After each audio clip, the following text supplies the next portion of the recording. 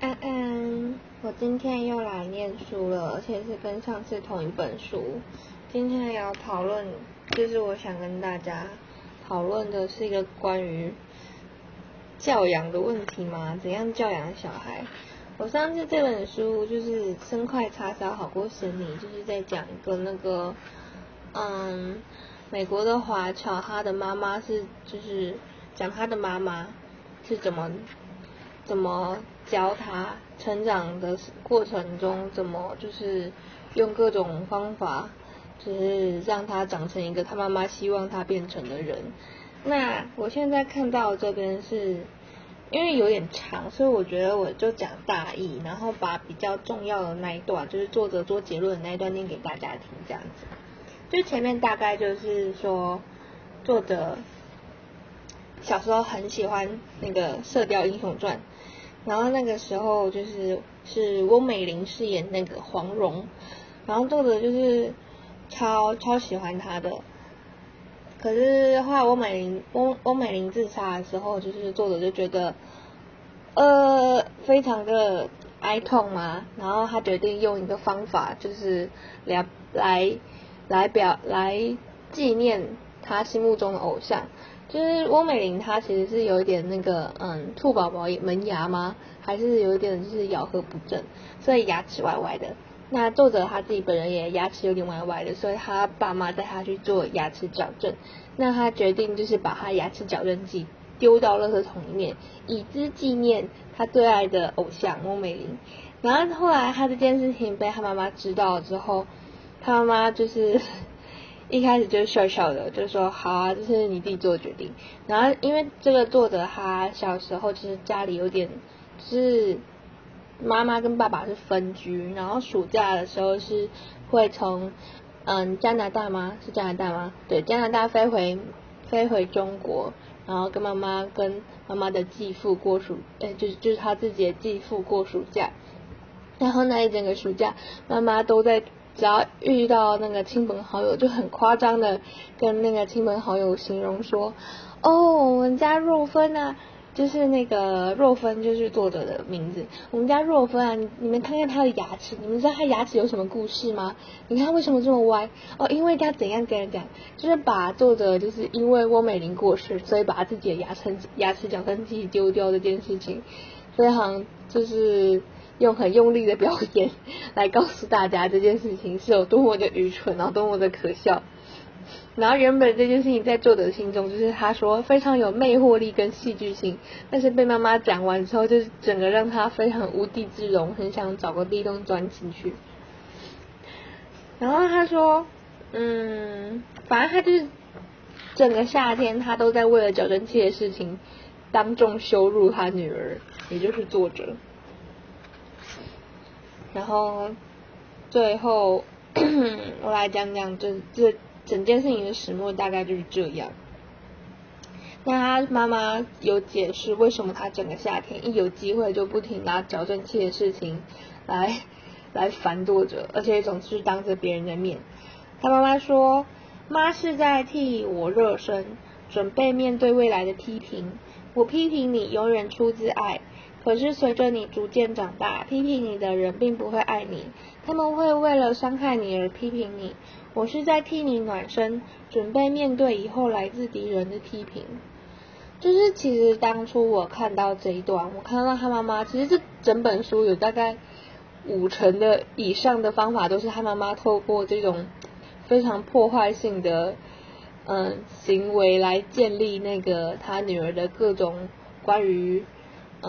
就是各种比较能够约束自己的习惯这样子。那但是我其实一开始看到的时候，我会觉得非常的惊讶。如果我小时候从小这样被羞辱到大，我无法想象我会变成怎么样的个性。就觉得这可能会毁掉我的人格吗？我也不知道。或许小孩子没有那么脆弱啦，但我觉得他可能会对我造成很大的心理阴影吧。但我其实后来又看了这一段，他说就是我批评你是为了未来的人家来自别人的批评做暖身，其实说不定这真的有几分道理嘞。因为其实如果以现在的我来讲，我其实无法就是大声告诉别人说，我不怕你的批评，就是其实我承认我自己还蛮玻璃心的，可能，然后的确我从小我们家并不是使用这种教育方法长大，对啊，虽然我很乖啦，我不会做就是一些奇怪把牙齿矫正器丢掉的事情，小时候是很乖啦，但后来有点长歪了，对啊，所以我实在不知道究竟这一段话到底是正确的吗？还是也没有所谓正确与不正确？就我刚刚其实有想到，到底他妈妈做了这些各种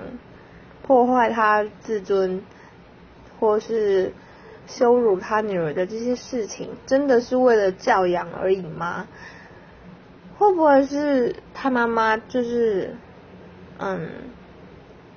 遇到这种事情，然后就会一种人性嘛，就会想要借由这样子，然后来抒发他自己的，或是来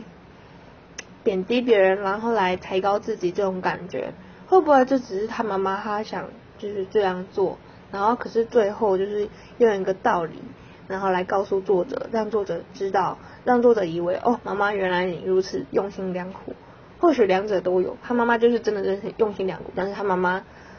的做法就是这种比较让人看见人心丑恶面的做法吗？好，我继续念。整个夏天，咕咕鸡用言语攻击我，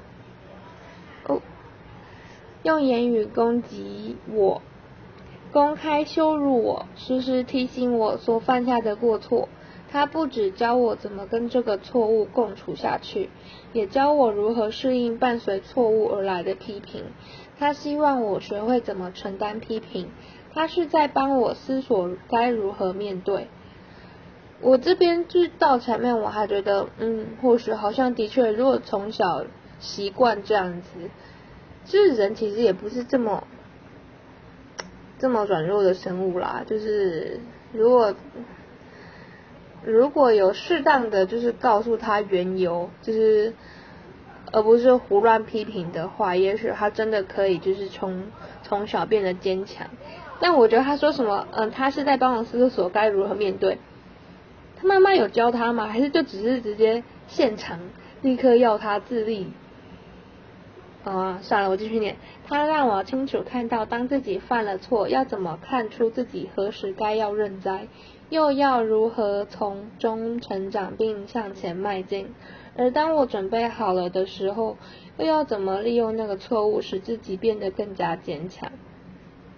好，我念完了。我真的觉得，